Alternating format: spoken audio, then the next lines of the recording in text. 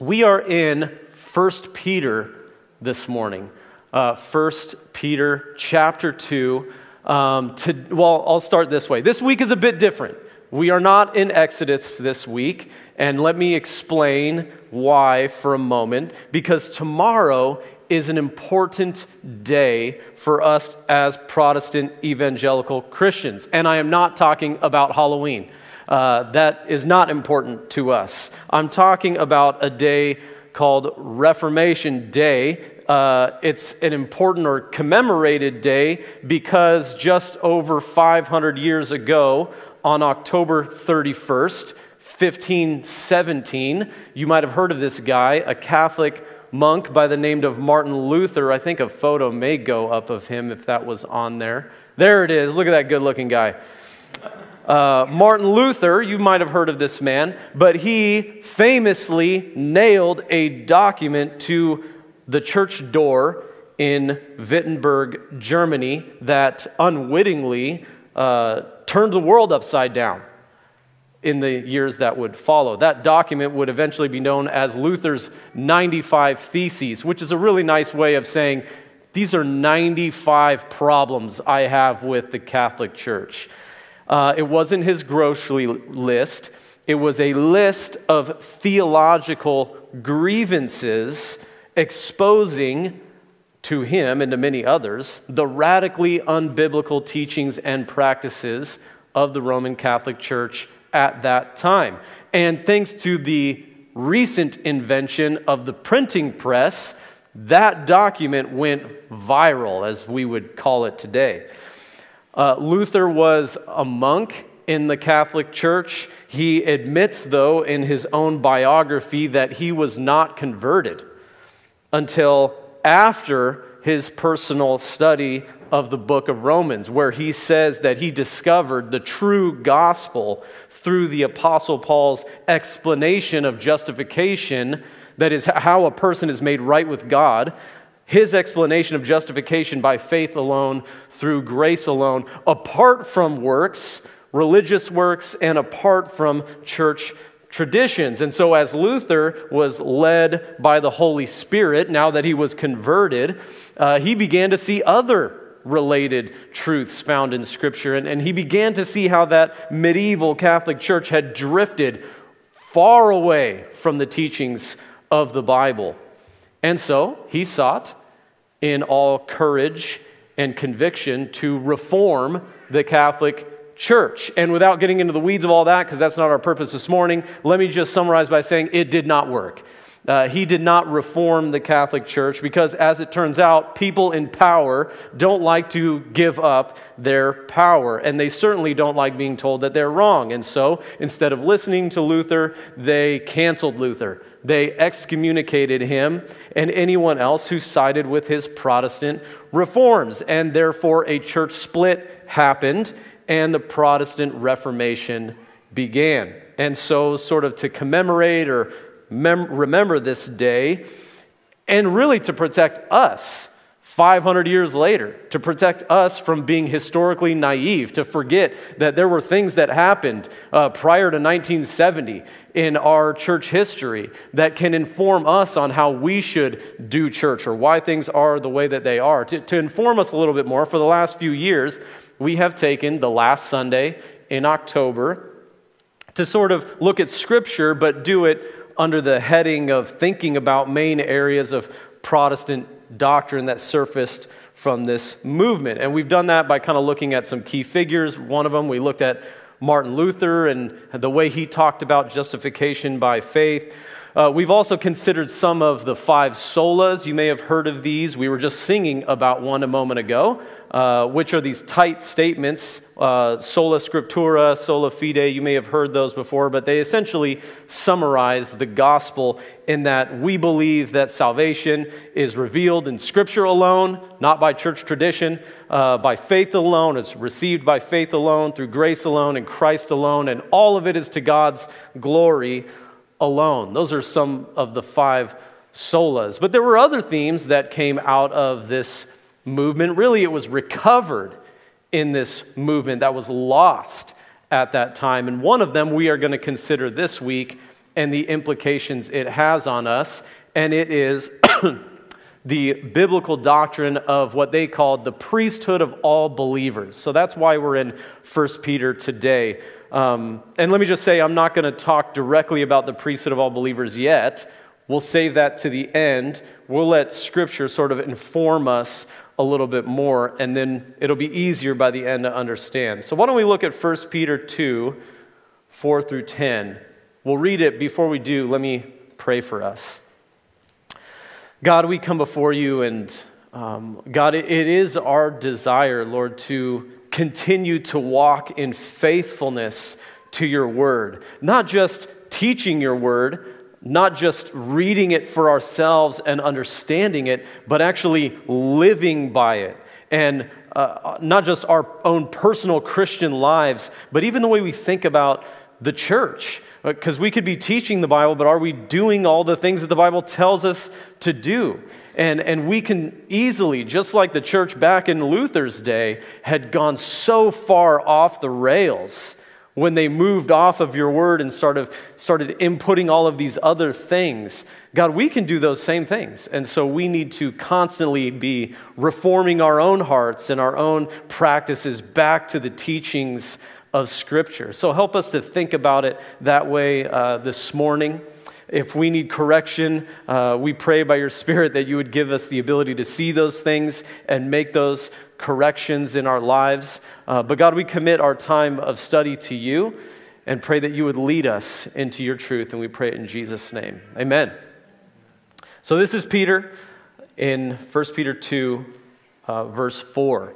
He writes, "As you come to him, a living stone rejected by men, but in the sight of God chosen and precious, you yourselves, like living stones, are being built up as a spiritual house, to be a holy priesthood, to offer spiritual sacrifices acceptable to God through Jesus Christ.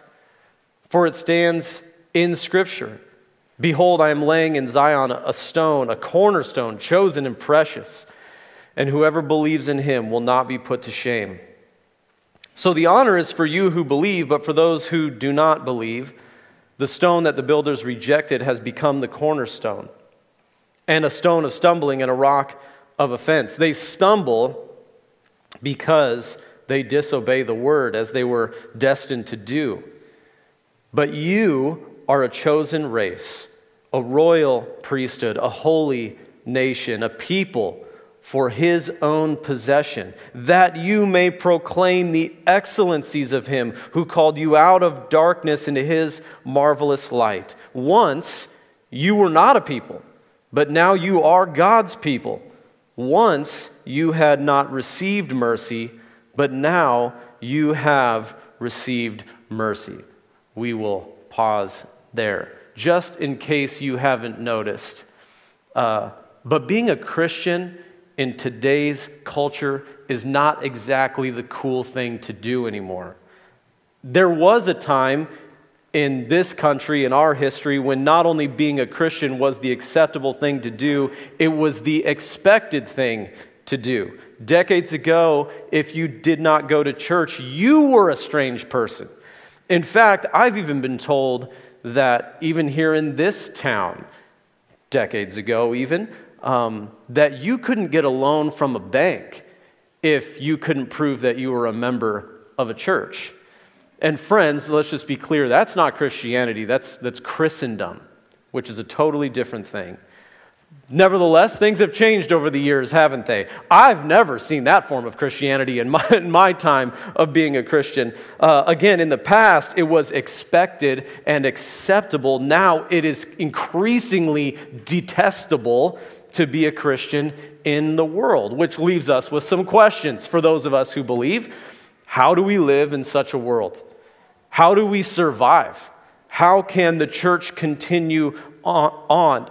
And what do we do as Christians when all of our natural sources of identity and community have become hostile environments, where our former friend group all of a sudden doesn't want to associate with us anymore? Maybe when some family members say, you know what, that guy's a weirdo, and whenever I'm around him, I feel guilty, and so I'd rather not be around him. What do we do when following Jesus isn't cool and we've lost all the things that we hold dear? It's to questions like that Peter, the apostle to the Jewish believers, writes this letter in 1 Peter. That's the context of the moment.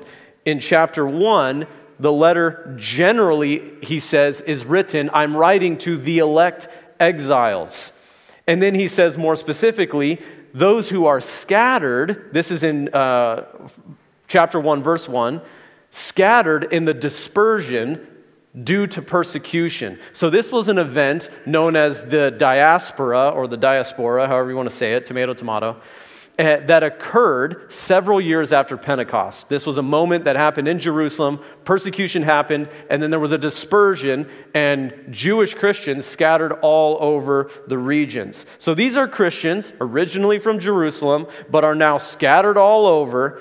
That is who he is writing to. And the reason for the letter is obvious based on their situation. He's writing to encourage them how to persevere in the midst of hostility, in a world where Christianity isn't cool, and to help them think biblically and theologically on how to live in a hostile world in light of all that Jesus Christ has accomplished. And by understanding the gospel, not just how it saves, but how it transforms our lives in every area of our lives, he wants to give some practical ways it does that. And he helps them really in 3 areas.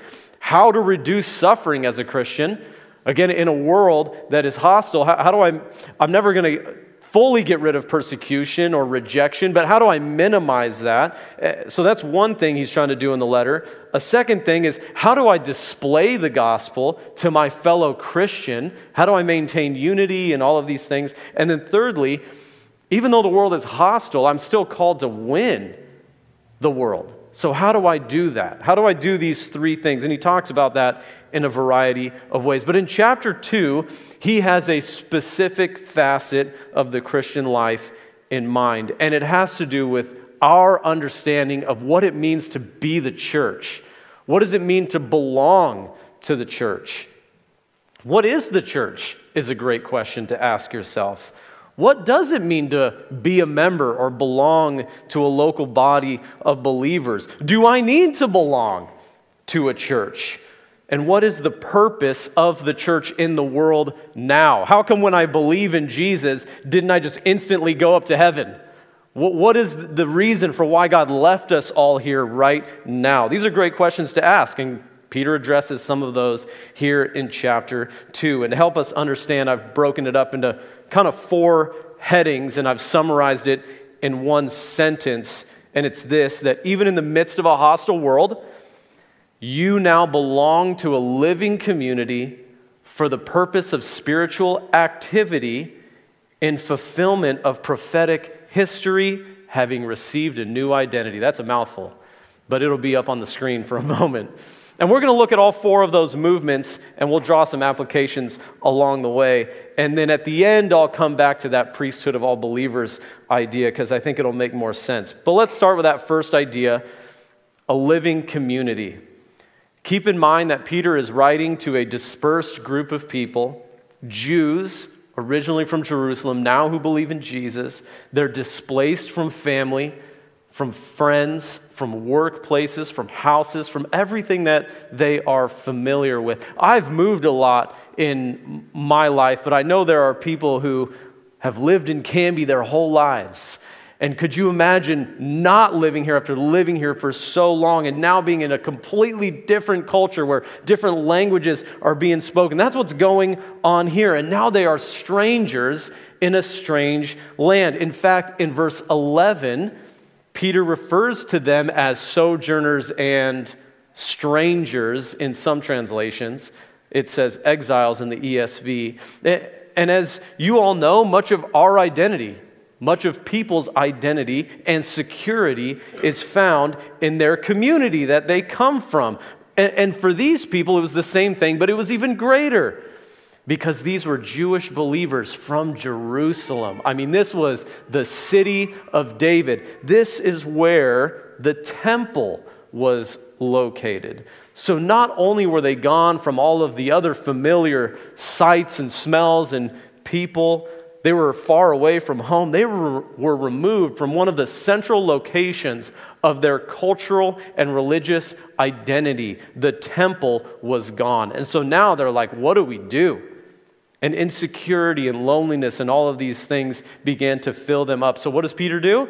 Well, he does what any good pastor, what any good Christian should do. He points them to an even greater biblical reality that is found in Jesus. Yes, they had lost everything. They were kicked out of their community. However, what Peter is saying is through faith in the gospel, they have gained something so much better than that temple, than that thing that they looked to for years and years and generations. They were a part of a living community founded by Christ. In verse 4, he uses the image of the temple as a metaphor for what they now have in the church community. And he starts by pointing them to Christ, who, like them, hey, he was also rejected from his community. But in God's sight, he says, Jesus was chosen and precious, though the world reject him, which means that in God's sight, though you are rejected, you too, like Christ, are chosen and precious. And the image of Jesus as the cornerstone of the church, like the cornerstone of the temple, it was that first stone laid down that everything else finds its equilibrium off of. Jesus guides and directs the church, who are also living stones, as opposed to the unliving stones of the temple. So you can see he's taking the image of the temple and just elevating it and saying, this is what you have is so much better than that thing that you're longing for in your past. And so Peter is doing or showing that though the temple was a staple of Jewish life and culture, it doesn't compare to what they now have in the living community of the church founded on Christ. Because now, through this living community, they can belong to one another no matter where they are living. They don't need to be in a certain location. They don't need to be in Jerusalem to experience community, spiritual community. Instead, even in their exilic state, where God's people are gathered in covenant community, God himself is there with them. So even us, as the world out there grows increasingly hostile toward Christianity, the church becomes that living community where we feel like, you know what, I don't belong out there, and we shouldn't feel that way. Instead, we can come to the body of believers and say, I know that there is a group of people where I belong. But it gets even better.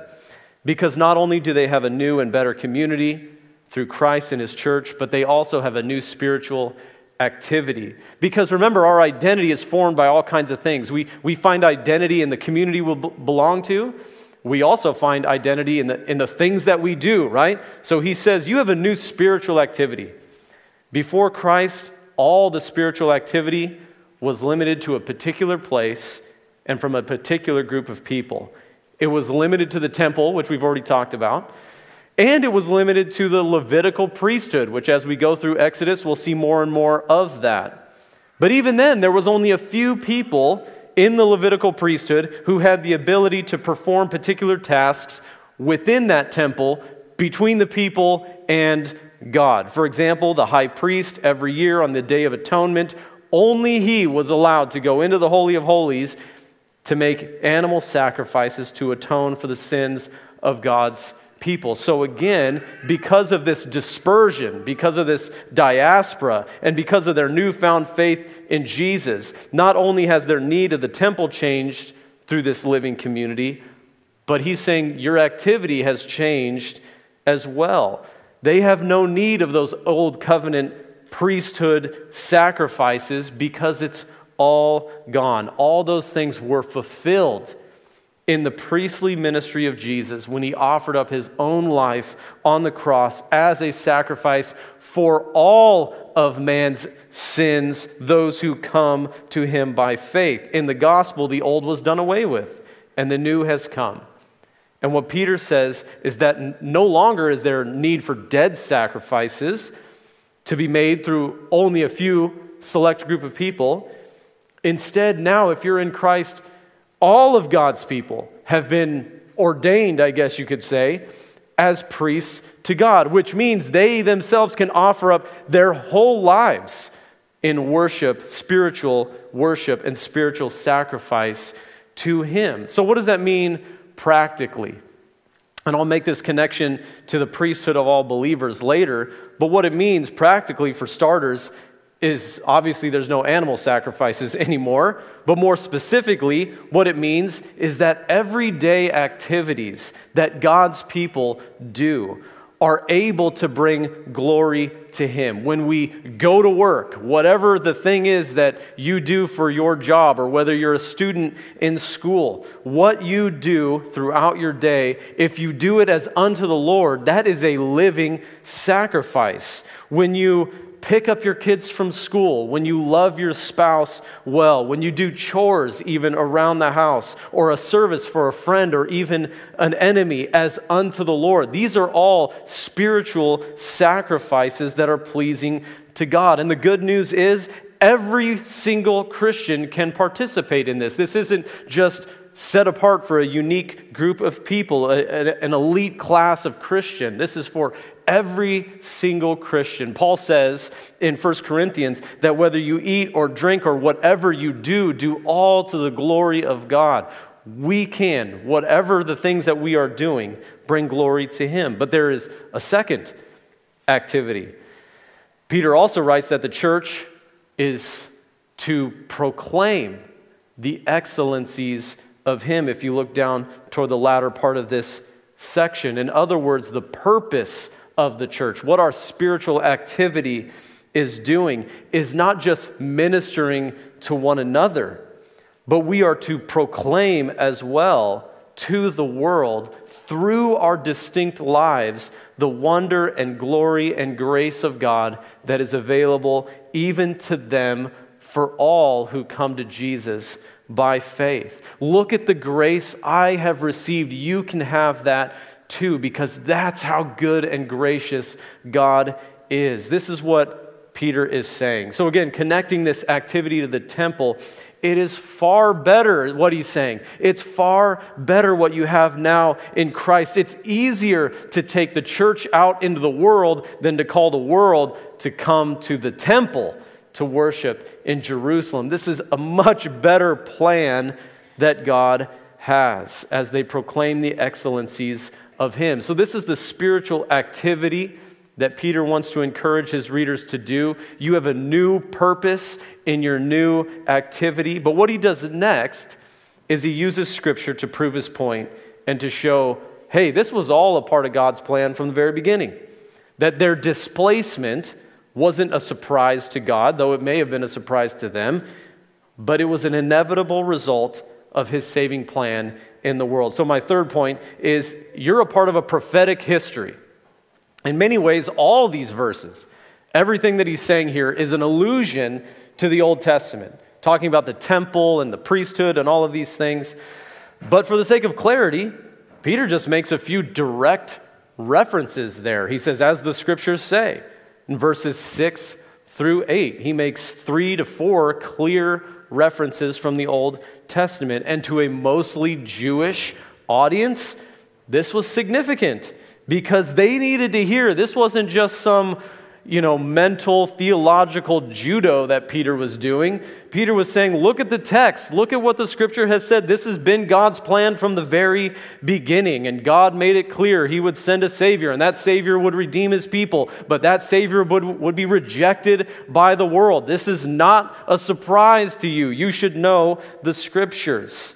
And what this was designed to do for them was to help them see that if God had this plan from the very beginning, and if He knew that Jesus would suffer rejection and crucifixion, and if He did all of that in order to bring about a greater good in the lives of His people, then certainly He could redeem the time they were spending in exile, and that He could take the broken pieces of their lives and make something beautiful out of it, which also means, I guess more supremely, God can be trusted. You can trust his word. You can trust that he will fulfill everything that he said he would to his people. He can be trusted over and over and over again. And not only does he tell them about the rejection of Jesus as this cornerstone that the builders threw away, right? The people threw away, but God accepted. It was chosen and precious to him. And not only does he show how they belong to Jesus as living stones and therefore will not be put to shame, he also explains why they were rejected. You see, I think as Christians, we forget that Jesus said in the Gospels that the world will reject you. But remember that it rejected him first. We talk as Christians about the free gift of salvation, but we forget or ignore the cost of discipleship in the world. And for some reason, we deceive ourselves or others in thinking that if you come to Jesus and put your trust in God, that everything is going to be sunshine and sliced apples every day. But Peter, he was honest with his readers in chapter 4, verse 12. I love this. He says, "Beloved, do not be surprised at the fiery trial when it comes upon you to test you, as though something strange were happening to you. But rejoice insofar as you share Christ's sufferings, that you may also rejoice and be glad when his glory is revealed." He's saying, listen, you belong to Christ. And because you belong to Christ, you will experience difficulty and rejection in the same way that the world rejected him. And be encouraged by this. You're not suffering because you did something wrong. You're suffering because you belong to Jesus. And you should be encouraged by that. But he has one more remark on the subject to sort of wrap it all up together. And it's what I'm calling a gracious identity.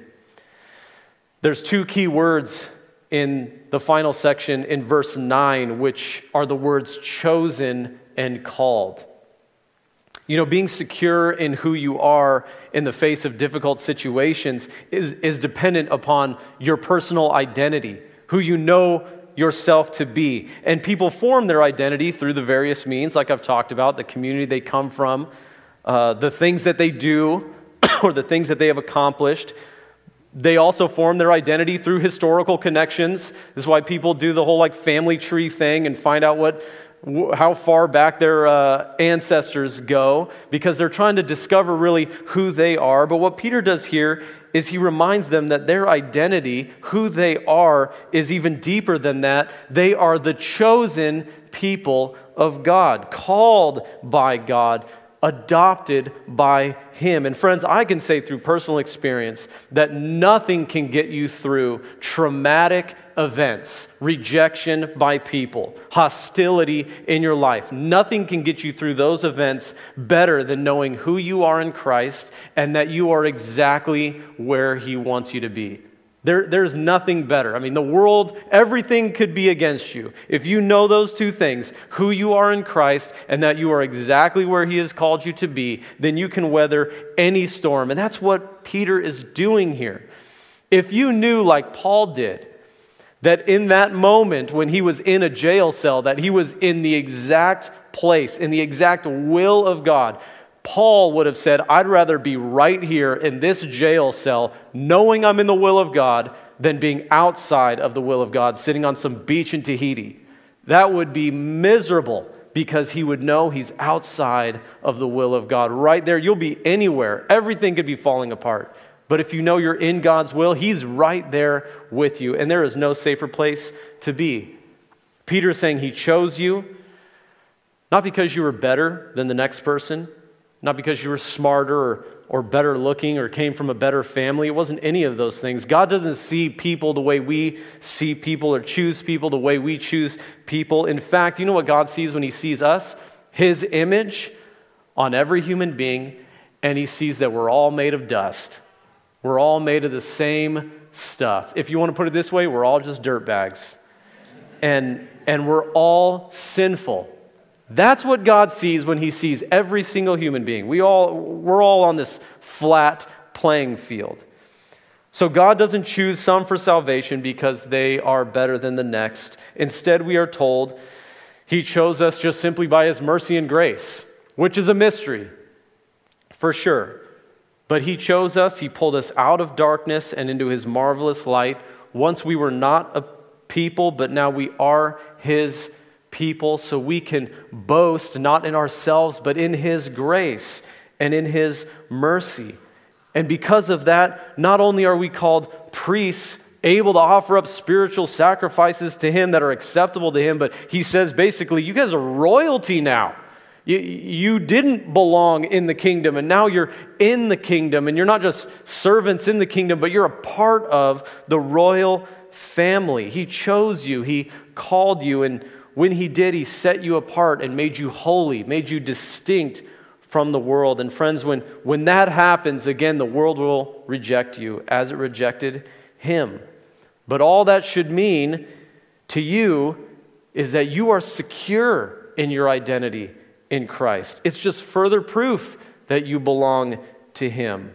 And what this new identity does is it makes you secure in that salvation in the midst of any trial. You aren't suffering again because you did something wrong, but because you now belong to Jesus. I think a lot of Christians struggle today to feel secure in their faith, but this should never be the case because you are never more secure than when you are in Christ, because it isn't by works or religion or ethnicity or family background or church traditions that you are saved or kept saved, but by his grace alone, through faith alone, in the Son of God alone, in Christ alone. And this is all because God alone will receive the glory for your salvation, not any of us.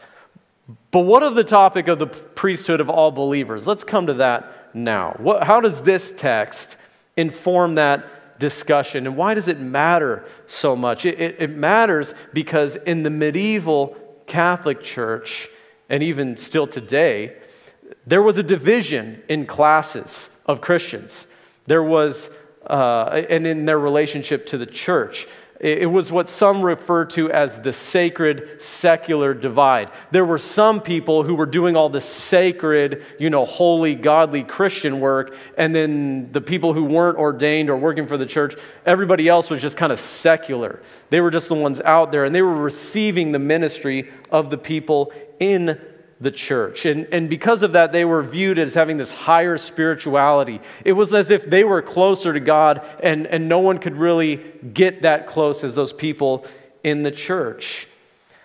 Because the view was that, again, they were doing spiritual things and you were doing unspiritual things. If ordinary, mundane things, you couldn't actually bring glory to God from those things. And this divide also taught that if you weren't in that sacred club and just one of those secular people, then you needed those sacred people to have access to God, right? So you couldn't read the Bible on your own, according to the medieval church. Instead, you had to go to the priest and have them read it because it was not in your language, and you couldn't understand it for yourself. They had to interpret it for you. And it also meant you needed to confess your sins to them because they mediated between you and God. And it also meant that they had spiritual authority over you in matters of church tradition. So you could see this was not a good situation. And Luther and the other reformers took a lot of issue with this. Not because it wasn't just helpful and there was power trips going on, but because none of that was based in Scripture. And this one text in 1 Peter is significant proof to show that that was never a part of God's plan. That was what they were doing in the past. But through Christ, all of that was leveled, and now we are all the priesthood of believers, not just a select few. And some of you may be thinking, but Aaron, that was a long, long time ago in a galaxy far, far away. Why are we talking about this now? We are not in that medieval church. We're not in the midst of that hostile Reformation. Why are we discussing this sacred, secular divide? That stuff doesn't happen in normal churches today. It absolutely does. For example, There are some church leadership structures today where the leaders of the church essentially have all authority to make all decisions. And they come up with different titles for those positions, but essentially they might as well just call them the Pope, because they are infallible in all that they say and in all that they do, when Scripture teaches that there's only one mediator between God and man, and his name is not whoever your name is. His name is Jesus. But on the other side of that, if you're a Christian and you don't read the Bible for yourself, instead you just listen to what the pastor says and you don't act like the Bereans who go and test those things against the Scriptures, then you're not also exercising this great privilege that you have as the priesthood of all believers. And if you don't see the church as a living community that you need to belong to in the midst of a hostile world, then you aren't understanding your place as the body of Christ, as a stone that's being built into this spiritual house. You're not seeing your part in that. Jesus didn't die so that we could just live our lives watching other people worship on YouTube, right? We need to participate, not be people who are just looking and attending things. Jesus died to adopt you into the royal family and to connect you to a living community, to give you a purpose through spiritual activity, both for your fellow believer and for you, right? The benefit is both and for the world around you. Again, Christians don't just show up. They don't just watch. This isn't a spectator sport.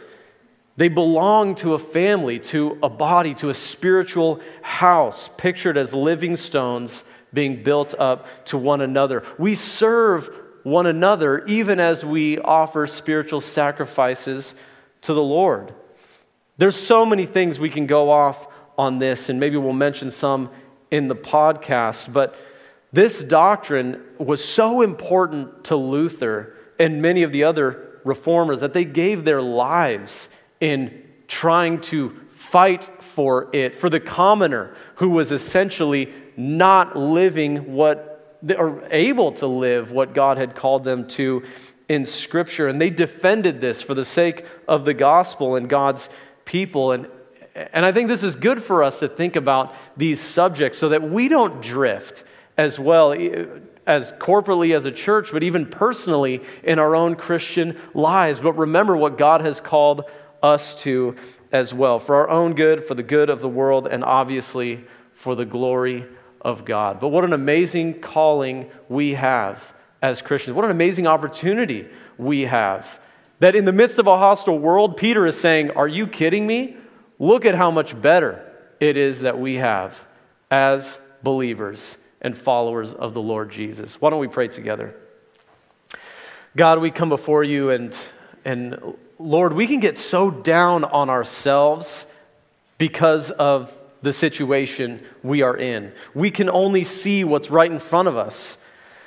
And so we're thankful for your word. We're thankful for this word from Peter to give this gospel perspective of all that we have in Christ. Yes, this momentary affliction is difficult, but through it you are conforming us to greater degrees of glory. That what we have in the church today and the fact that we can belong to a diverse group of people united in Christ and have community, even though the former community that we had rejects us, we have something so much better through what you have purchased for us on the cross, and that is the body of Christ. Lord, help us to celebrate that, to give thanks for that, to participate in that, to commit ourselves to that end for our good, for the sake of the world, and also for your glory. And we pray all of this in Jesus' name. Amen.